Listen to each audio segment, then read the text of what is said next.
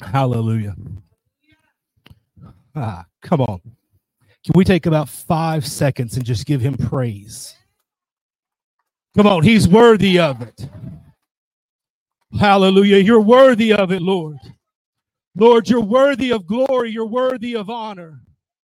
From the coming up of the sun to the going down of the same. God, you are worthy of all glory and all honor. God, for everything you've did, everything you will do, and everything we have yet to see. God, we thank you for what you are and who you are and what it is you're doing. Amen.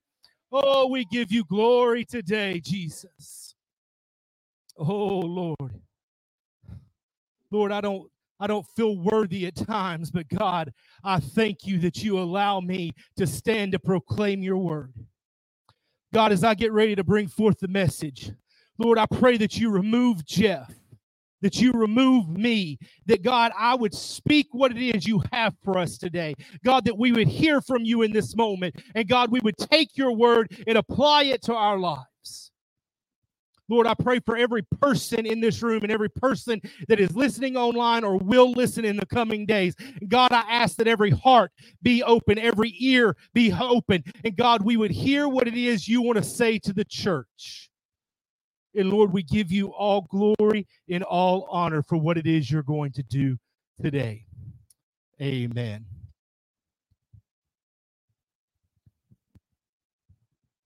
Man, I'm excited to be here with you guys. Let me say thank you to Pastor Eric, man.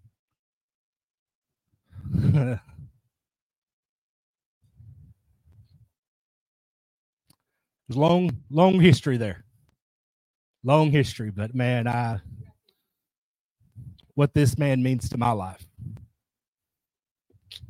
Man, I appreciate you. I'm excited for what God's doing. Amen. I'm going to do something a little bit different than I normally do. I'm going to pull a page out of Pastor Sean's book Unity, and we're going to have a story for just a moment. I'm not much of the story guy, but I think this one fits in with the message today. So there was a pastor that took over a church. He just moved into town, and he decided that he was going to go visit the members of the congregation one by one, especially the lock-ins. He wanted to get to know the ones that couldn't come and be in church anymore. So he wanted to get a chance to introduce himself. So he goes to this young lady's house, and she's one of the shut-ins, and she's unable to attend. So he wanted to make sure that she knew him, she knew who he was and what he was here to do. And so he goes to her house, and he knocks on the door, and the young lady invites him in. He goes in, and they sit down, and they begin to talk. And he begins to share his heart with her and letting her know that, you know, I may be new here, but I'm still here for you.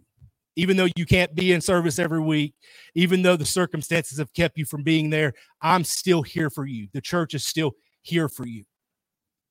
So he sits down with this young lady, and they begin to converse back and forth. And he'd been there for a while, sharing his heart, listening to her.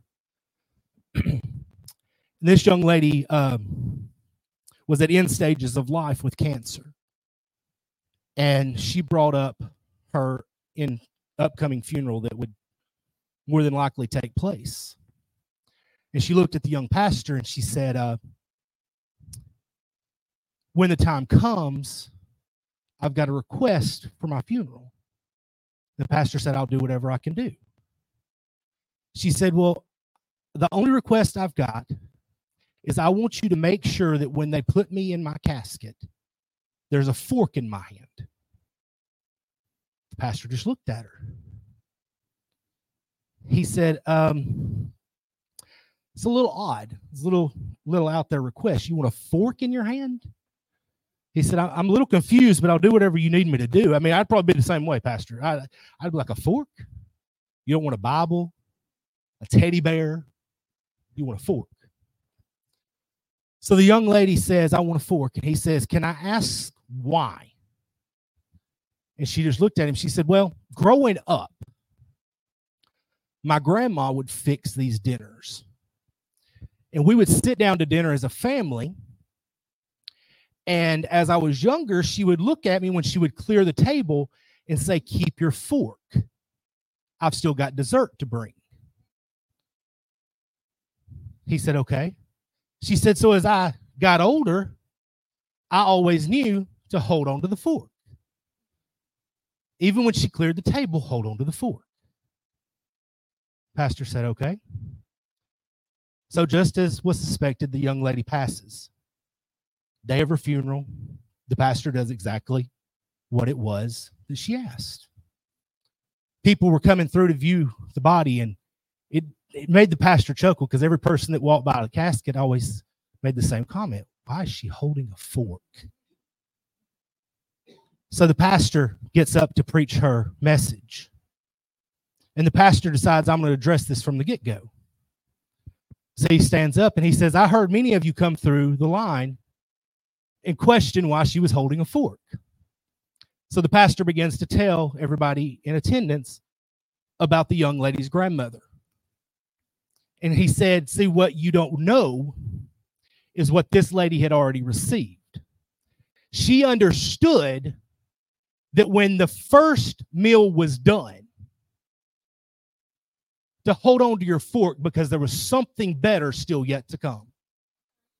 So this young lady wanted to hold on to a fork because she knew life may be over, but there was still something better yet to come.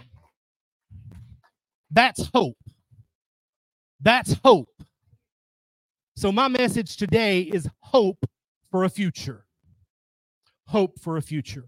We're going to look at Jeremiah 29, verses 1 through 11 real quick. It says, these are the words of the letter that Jeremiah the prophet sent from Jerusalem to the surviving elders of the exiles and to the priests, the prophets, and all of the people who Nebuchadnezzar had taken into exile from Jerusalem to Babylon. This was after King Jeconiah and the queen mother, the eunuchs, the officials of Judah and Jerusalem, the craftsmen and the metal workers had departed from Jerusalem. The letter was sent by the hand of Eleazar, the son of Shaphan, and Jeremiah, the son of Hilkiah, whom Zedekiah, king of Judah, sent to Babylon, to Nebuchadnezzar, king of Babylon. It said, thus says the Lord of hosts, the God of Israel, to all the exiles whom I have sent into exile from Jerusalem to Babylon, build houses and live in them, plant gardens and eat their produce, take wives and have sons and daughters, take wives for your sons and give your daughters in marriage, that they may bear sons and daughters, multiply there and do not decrease. But seek the welfare of the city where I have sent you into exile, and pray to the Lord on its behalf. For in its welfare you will find your welfare. For thus says the Lord of hosts, the God of Israel, do not let your prophets and your diviners who are among you deceive you, and do not listen to the dreams that they dream. For it is a lie that they are prophesying to you in my name. I do not send them, declares the Lord. For thus says the Lord, when 70 years are completed for Babylon, I will visit you, and I will fulfill to you my promise and bring you back to this place. Verse 11 is where we're going to rest most of our time today, and it says, for I know the plans that I have for you, declares the Lord. Plans for welfare and not for evil, to give you a future and a hope. So let's lay context for a moment. The children of Israel are going into captivity in Babylon. They're in exile. They're being held captive. They're pretty much slaves in this moment. They've got prophets among them that are telling them things that they have not heard from God. And God sends Jeremiah and says, hey, we're going to tell them the truth. You're going to be here for 70 years. That's a hard pill to swallow. You're being told that it's coming soon, and God just flat out says, 70 years, you're going to be here. But God follows it up and tells them, but I know the plans I have for you. a future and a hope. There's something better coming, amen? So as I was growing up, there was a little known movie. It wasn't really popular or anything, but there was a song in the movie that became one of my favorite songs growing up. And it was a song called Somewhere Over the Rainbow. Many people will remember the late Judy Garland for this song and her portrayal of Dorothy in The Wizard of Oz. Probably one of the most iconic movies of all times. I just fell in love with that song, Somewhere Over the Rainbow. I've heard so many different versions of it. But in her role as Dorothy in The Wizard of Oz, Judy Garland personified a fervent longing and desperate hope that somehow we might find our way to a better world. See, while she could not predict the particulars of her future, she believed in her heart of hearts that she could and surely would be able to get out of Oz and get back to her true home. That's us as Christians. Deep in our heart of hearts, we don't know what's going to happen on the way there, but I know the end game is heaven. I know where I'm going. Pastor Bobby, when I leave here, I know where I'm going to end up. I don't know what it looks like between here and there, but I have hope of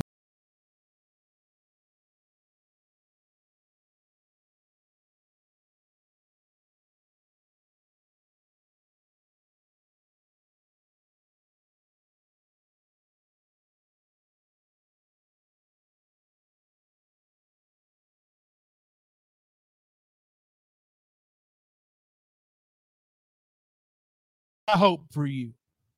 You're going to go through some things. You're going to deal with some things. But when you come out the other side, you're going to be in a better place than you've ever been. Amen? Hebrews is one of my favorite books on faith. Hebrews 11. So when the writer of Hebrews begins to describe Abraham's journey in faith in Hebrews 11, he says this. He says, by faith, Abraham set out, not knowing where he was going, for he looked forward. He had hope. He looked forward to the city that has foundations, whose architect and builder is God.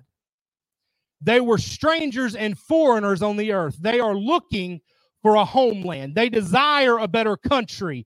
That is a heavenly one. Therefore, God is not ashamed to be called their God. Indeed, he has prepared a city for them. So hope. What is hope? I love to look up meanings. So I'm going to give you a few different definitions of hope. According to the dictionary, hope is a feeling of expectation and desire for a certain thing to happen, a feeling of trust. Scripture defines hope as this. In Hebrews 11:1, Scripture says, now faith is the substance of things hoped for. Definition, and things not yet seen. Hope is the things we haven't yet seen. There's a couple of more here. The Indonesian definition of hope is this. It's the ability to see beyond the horizon. How often have you gone to the beach and you've stood on the beach shore and you've just looked out and it's just blue? That's all you see is blue. I remember right after I got saved, well, let me put it this way. When I got rededicated, because I was saved at a young age and I ran. But about 17 years ago, God got a hold of me. And I remember a couple of years after that, man, I was standing on the edge of the beach in Panama City Beach, Florida. And I remember just looking out and seeing nothing but blue. And I waded out in the water just a little bit, Robin. I probably got about waist deep. And in that moment, as I looked out to the horizon, I was just overtaken by this consuming feeling of, in that moment, in that place, I'm standing in this body of water, and I felt so small and so minute. But what happened is I realized that God was as big as that ocean, and no matter how small I felt, he was going to take care of me. So the Indonesian definition of hope says it's being able to see beyond the horizon, being able to look and say, hey, I know what it looks like just ahead of me, but I know there's something even just a little bit further. If I could have gone just a little bit further past the horizon, I would have begun to see new things. So let's break it down to a simple definition. I heard this definition several years ago. And it's simply this: hope is the simple belief that things can change. I don't care what it looks like in this moment. I don't care what you see in this moment. Hope just means you keep something inside of you that says, I know it looks bad, but I know there's better yet to come. I know as a nation, things don't look the greatest right now. I know as a world, things don't look the greatest in this moment. I may be the only person in this room, but there's some things in my personal life that I'm sitting and looking at and going, man, that's a big thing that I've got to handle and I've got to do. And I just don't know if it's possible, Pastor, for me to do it by myself. But I'm able to look in hope past that and say, I don't understand how we're going to get here to there, but you've got answers. I imagine that's how the children of Israel felt. I imagine that they're sitting there and they hear the prophet Jeremiah begin to declare this word. And man, how that had to have gripped them deep down inside. Could you imagine thinking that you could go home at any moment and then the prophet shows up and says, you're staying here for 70 more years. You're going to be here. I want you to take wives. I want you to have children. I want you to marry your children off. I want them to have children. I want you to take on the welfare of the land because it's becoming your welfare. You're not going anywhere. You're right here for 70 years. And man, all of a sudden, I bet it felt unmountable. I bet all of a sudden they begin to question everything. I know I would. But here comes Jeremiah, and he proclaims this word, and he ends there at the end of Jeremiah 29:11, and he says, for I have a hope, a future and a hope for you. See, Jeremiah addresses a group of people, not individuals. Its promise is God is still in control.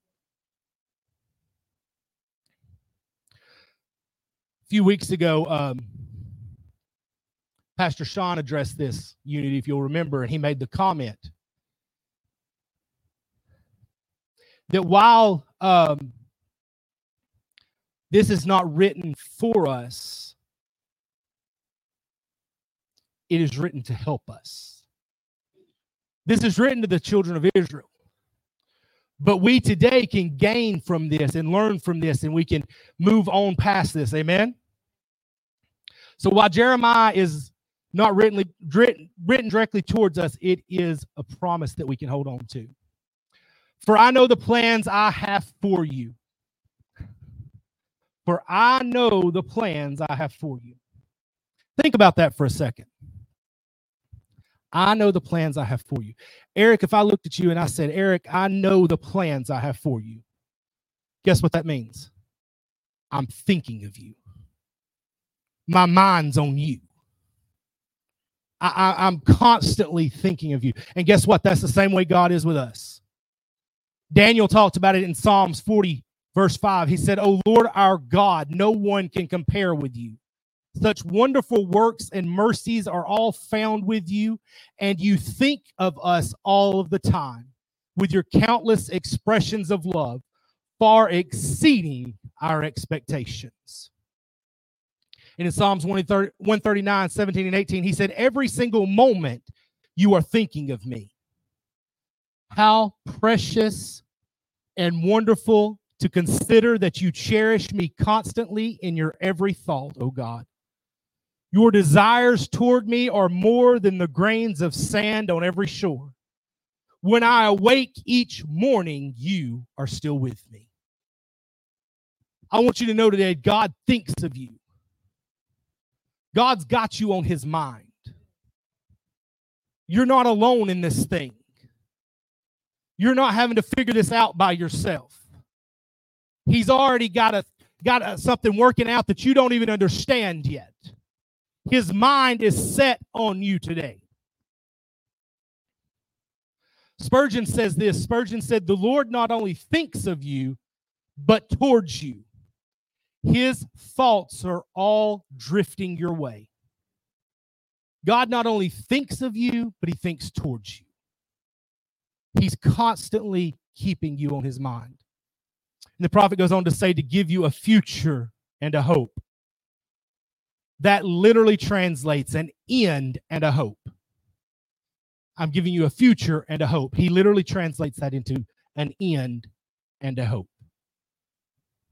So Jeremiah is talking to the children of Israel here. We're going to jump over to Lamentations, chapter 3, 21 through 24. Jeremiah again, talking to the children of Israel again, in exile.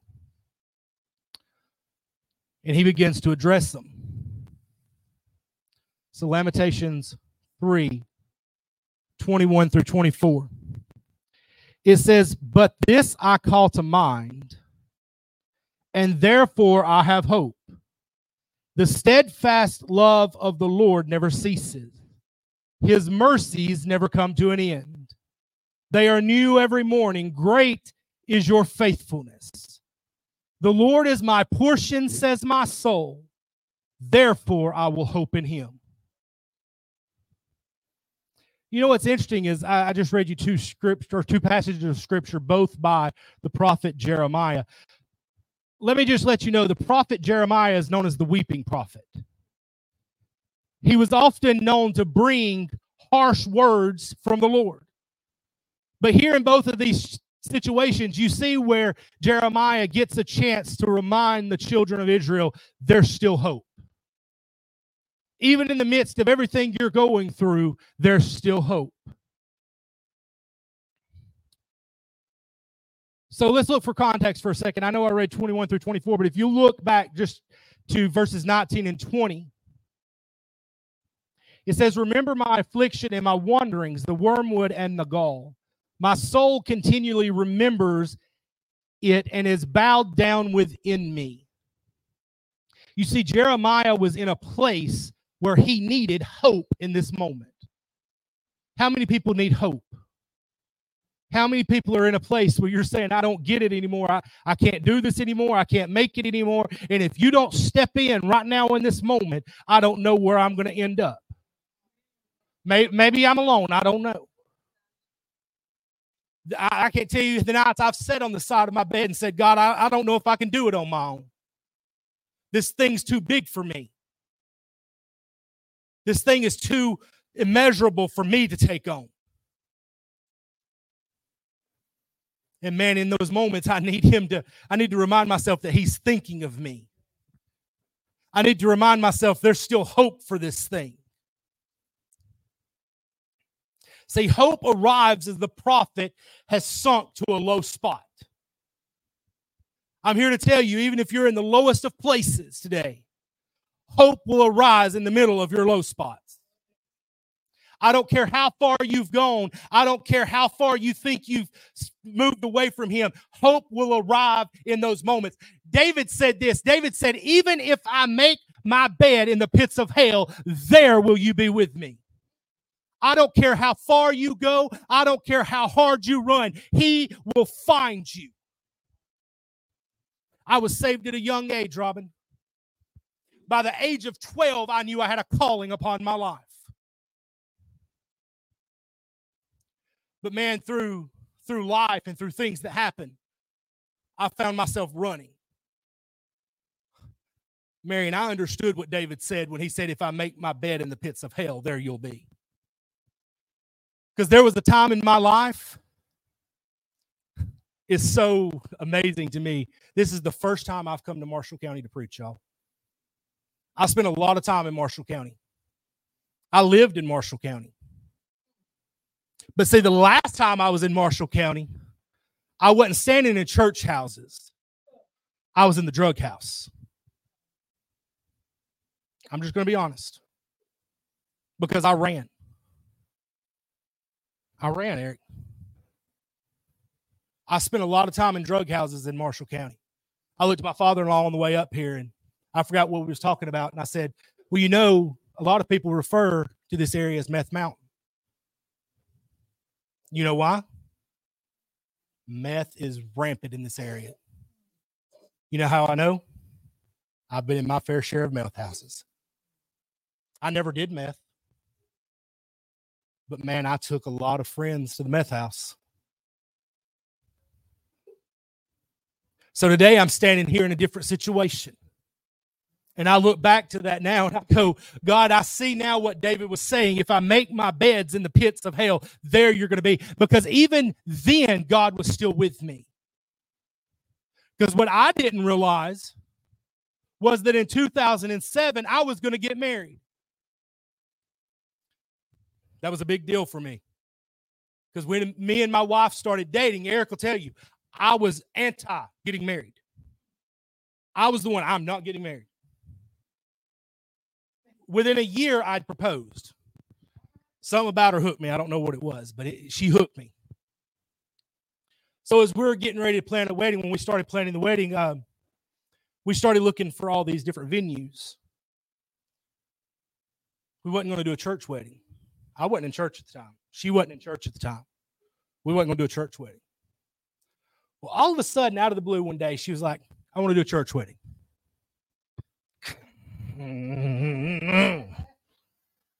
Anything you want, we'll do it. We'll do a church wedding. Yeah. So in that same year, the man who was my pastor growing up retired. And I'd heard that he was retiring. My grandmother still went to the church I grew up with. So she had told me, hey, Pastor Arnold's retiring. So I looked at Amanda. I said, hey, I'm going to see him on his last Sunday. I want to be there. I want to hear his last message. I want to tell him bye. I want to tell him thank you for everything.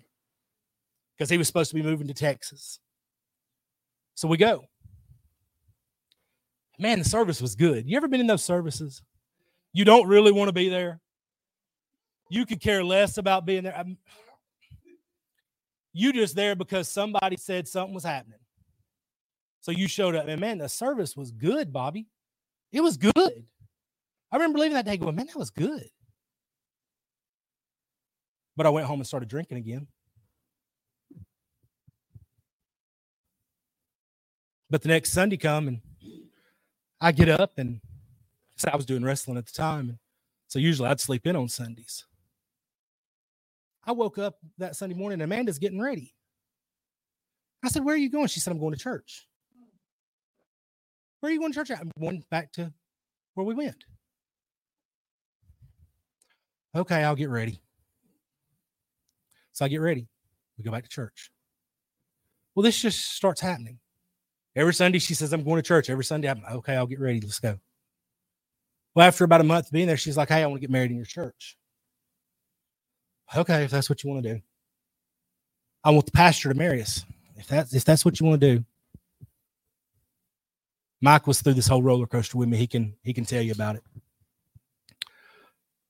So we end up doing the church thing Sunday after Sunday. I'd drink in the bar on Saturday night and I'd be in church on Sunday. I'd drink on Saturday night and I'd be in church on Sunday. So all this happens. And I'm doing it just to appease her. Because she said she wanted to go to church. She said, I want to get married in the church. And then she looked at me and said, if we're going to get married in the church, I want to be going to the church. So I'm just still appeasing her this whole time. Well, a weird thing happens. September comes around. We get married on September 21st. We did the church wedding. The pastor married us. I had my groomsmen. Eric was standing beside my side. She had her bridesmaids. We did the church wedding. We go on our honeymoon. We come back home on Saturday. The craziest thing happened, Robin, because on Sunday I got up and got ready and went to church. I still don't know. The next Sunday I got up and I got ready and I went to church. And that kept happening. So fast forward to October. I'm in a church service. Now, I've been going back and forth to services since probably May or June of this year. I'd responded to altar calls. I'd felt all the feelings in praise and worship. This one Sunday in October, I responded to the altar call. I make my bed in the pits of hell. There you'll be with me. Remember, that's what I told you David said, right? That Sunday morning, I go up for the altar call. I'll never forget the man of God come by and pray for me. I turned around to leave, Eric. And if I took you to the place today, I could take you to the spot it happened in. Because when I turned around, a lady in the church walked up to me and looked me straight in my face. I'd been saved at a young age. I knew I was called to ministry at a young age. I ran as hard as I could run. I was living in bars. I was living in drug houses. I was running with people I should have never run with. I'm playing church with the best of them till this moment. And all of a sudden, I'm face to face with a lady in the church, and she looks me dead in my eyes. And she said, "You're playing games." And God said, "The games are over." He said, "Either today you are in the church or you're in the world, because one foot in the door and one foot out don't work any longer." And the next thing I knew, Eric, I was picking myself up off the floor because I'd been there for I don't know how long, because the power of God had hit me. Because what I found in that moment was what David proclaimed: no matter where I am, there you are. It doesn't matter how hard I run. It doesn't matter how hard I fight. It doesn't matter how hard I try to get out of it. You're going to find me every time, because your word says you have a future and a hope for me. Your word says you're constantly thinking about me. So it doesn't matter how far we go, he's right there.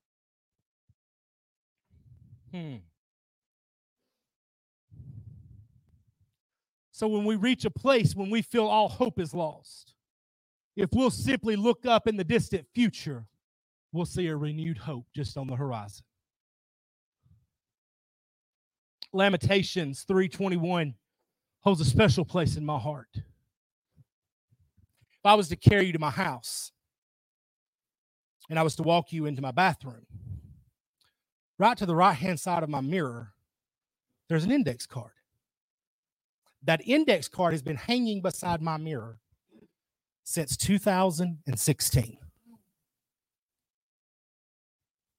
The index card's there because in that time,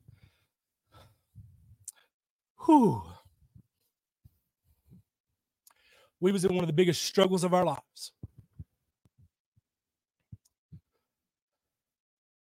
I got sick that year. I'd gone to work on a Monday night and started having what I felt was pain in my back. And I think I talked to Mike and all of them throughout the night and just said, I'm just hurting my back. I said, I don't know what's going on. I'm going to go home and ice. I was working in a restaurant as a manager, and I shut the restaurant down that night, and I cleaned up, and I went home, grabbed an ice pack, and I sat down, and I started hurting. I felt like I was just getting cold. I checked my temperature, and I had a temp of 101.6. Now, keep in mind, I run low-grade temps. My temp on any given day, if you check it right now, is 96.4. So I'm sitting here with 101-degree fever, and I was freezing. I threw all these comforters on me and quilts on me, and I'm sitting in my chair, and I stayed there all night just shaking. Amanda woke up the next morning, and she come in there, and she said, I could hear your chair vibrating from the bedroom. Are you okay? I said, I don't feel good. I've been sick all night. She said, you need to go to the doctor. So I went to the doctor. I get to the doctor, and they're like, you got the flu. Take this, go home. You'll be better in about 2 to 3 days. So I did. I'd had the flu in the past. It goes away 2 or 3 days. Crazy thing is, on Thursday, I'm supposed to go back to work on Friday. On Thursday, I'm still running 102-degree fever. It would break, and within 30 minutes, it would shoot back up. I'd get it to break in 30 minutes and shoot back up. So I called the doctor, and I was like, look, I'm supposed to go back on Friday. Still running this high-grade fever. Can you write me out? She said, I'm not just going to write you out. You got to come back. Okay. So on Friday, I go back to the doctor. She says, be here at 11. We close at 12. I'm just going to work you in. I said, okay. Mike come and got me, carried me to the doctor. I go in. They start looking things over, and they're like, you're running high-grade fever. Doctor will be in with you in a few minutes. So I'm sitting there, and all of a sudden, I start coughing. And I looked at Mike, and I said, hand me some tissues real quick. Hands me tissues, and I cough, and when I look down, my hand and the tissues are filled with blood. Scared me bad.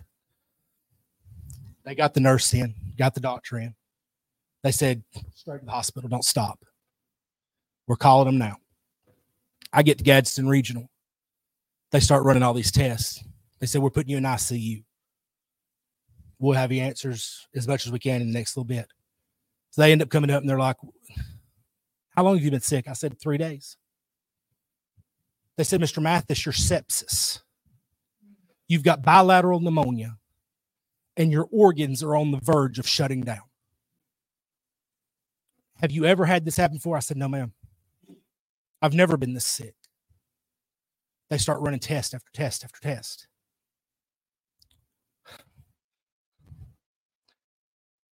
The scripture was one of the things that got us through that time. Because the only thing I remember laying in ICU, I was by myself. I was alone. They wouldn't let anybody in there with me. I was scared to death.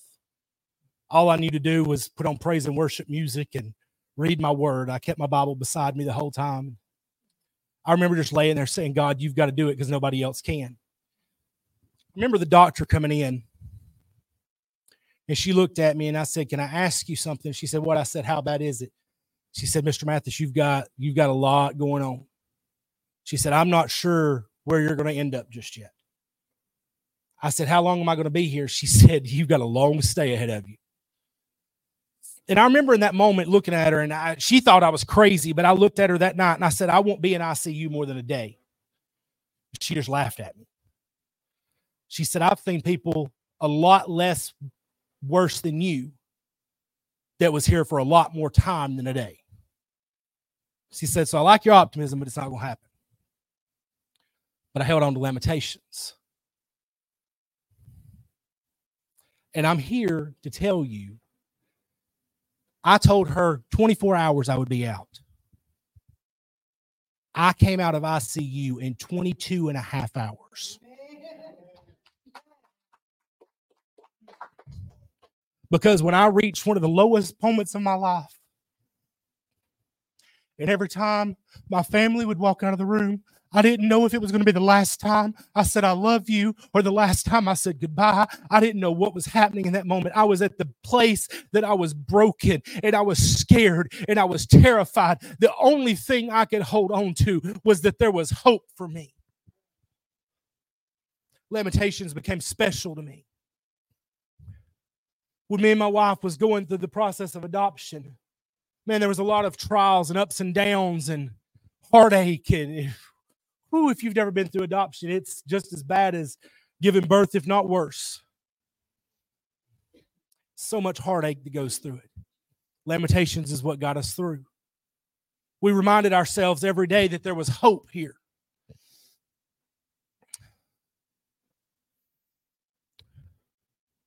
Verse 22 in Lamentations. I was reading out of the ESV, and it says, the steadfast love of the Lord never ceases. His mercies never come to an end. If you look back at the King James Version, it says it this way. It says, through the Lord's mercies, we are not consumed. As beat down and as defeated as the children of Israel in Jerusalem and Judah were, they were not consumed. As beat down and defeated as I was not consumed. This thing hadn't overtaken me yet. See, there was still a remnant left with a promise of restoration. He don't require a lot. He just requires a remnant. We got 2 startup churches, Unity Church, Forge, hear me. He doesn't require a lot of people. He just requires a remnant.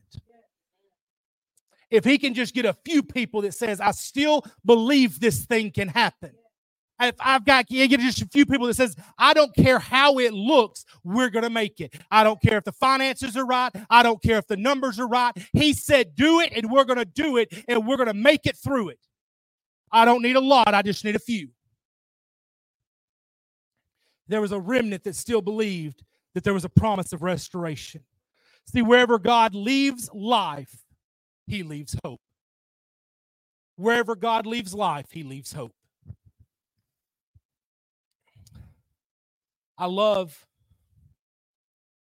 verse 23. That first sentence says, they are new every morning. They are new every morning. See, each dawning day gives hope in fresh mercies and compassions from God. I don't care what it looks like. The word says the night is far spent and the day is at hand. I've come to tell somebody today that every morning ends the night. Every morning brings a new day. Every morning brings new provisions for that day. Every morning brings new forgiveness for new sins. Every morning brings new strength for new temptations, new duties, and new trials. See, every morning you get new mercies from him. You don't have to go knowing you only have an allotted amount, because every day you wake up, he's providing you with new mercies to face the things that you've got to face in that day. He's not leaving you and he's not forsaking you. He's right there with you all the way through. See, all of this caused the prophet to consider the great faithfulness of God, that he never fails in sending his mercies and compassions. Verse 23 ends with, great is your faithfulness. Have you ever been to the spot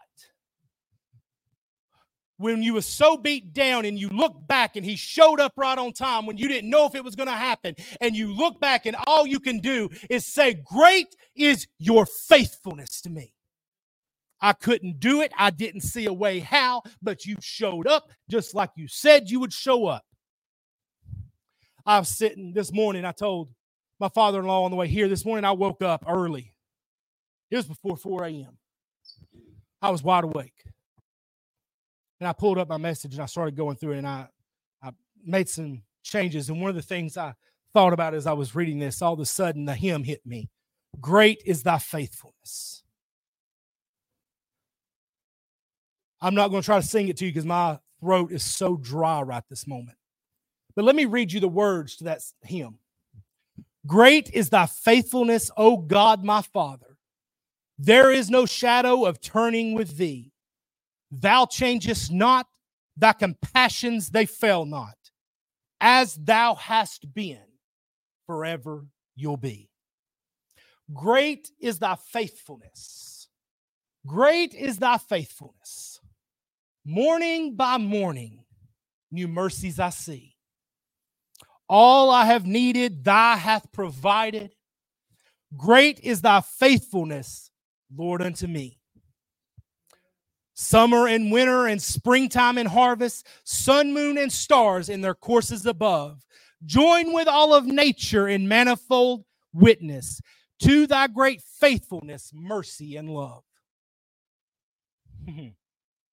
Pardon for sin and a peace that endureth, thine own dear presence to cheap and to God, strength for today and bright hope for tomorrow. Blessings all mine with 10,000. Great is thy faithfulness. Man, that song is so powerful. If you continue reading on through Lamentations. Everybody else hear that? I think it's got another projector. Okay. If you continue reading the Lamentations, you see Jeremiah begins to address God personally. If you read just down past that, all of a sudden, after he says, great is thy faithfulness, he said, the Lord is my portion, says my soul. Therefore, I will hope in him. The Lord is good to those who wait for him, to the soul who seeks him. It is good that one should wait quietly for the salvation of the Lord. It is good for a man that he bear the yoke of his youth. All of a sudden in this place, Jeremiah begins to turn his thinking. And all of a sudden he changes from being in a place of despair to being in fellowship with the living God. He changes the way he's beginning to talk. He quits talking about how things are hard, and all of a sudden he starts talking about how good God is. If you're here today and you're at a place where you're finding yourself saying, I don't know if I can keep going, let me encourage you. Change the way you're thinking and quit thinking about how hard it is and start thinking about how good God is. Because God is good. He is faithful. His mercies endure forever. He has come to give you a hope and a future. I've come all the way to Guntersville, Alabama to let somebody know there's hope for you today. I believe with all that I have that there's good things on the horizon. I believe with everything I have that the Ford Church is going to prosper. I don't care how hard it looks. I don't care if you don't think you've got anybody with you, Eric. You stand strong. Don't move. Come here for a second.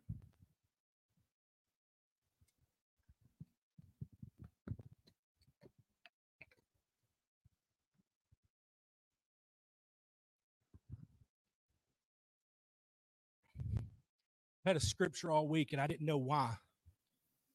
I told Mike on the way here, I said, I can't figure this thing out. It's hope, and I don't know how to get here, but this scripture keeps coming back, and it's you. See, there's a scripture in Acts 17. Paul is addressing the Areopagus.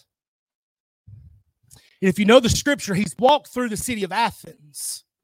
And as he addresses the Areopagus, he says, I perceive you to be very religious because I've seen all of the statues to all of the gods.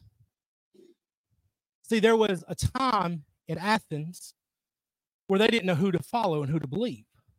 So they just set sheep free. And then the sheep run. Well, wherever the sheep laid, they would find the nearest temple, and whoever that temple was built to, they would put a monument up to that god. But the only problem is there was a few sheep that didn't lay near temples. So when that happened, they just put up a statue says, to the unknown God. They wanted to cover their bases.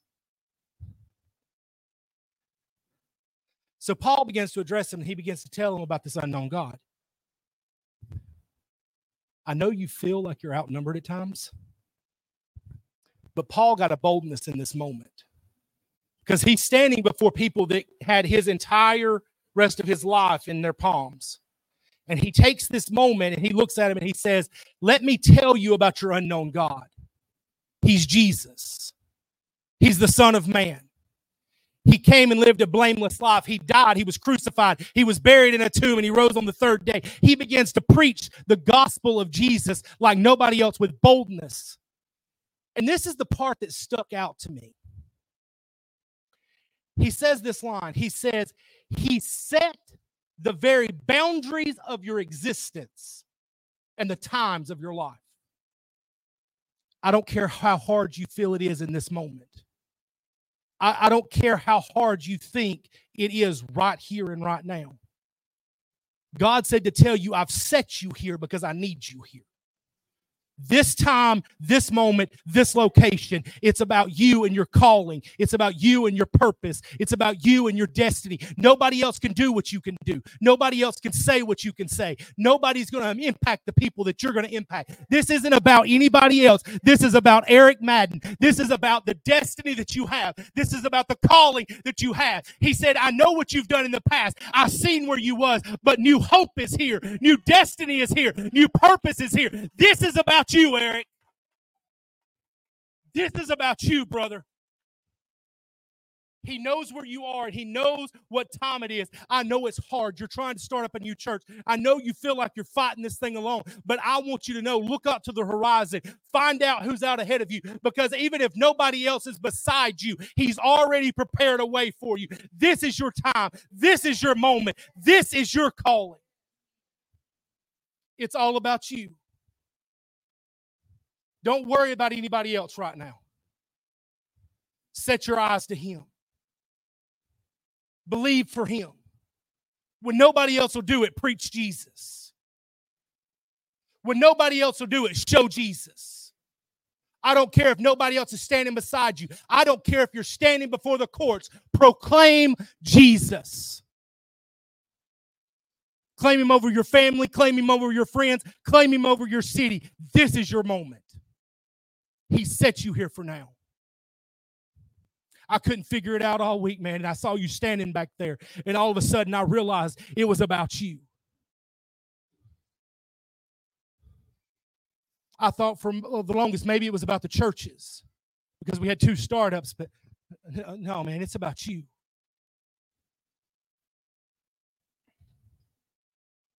It's your time. It's your moment.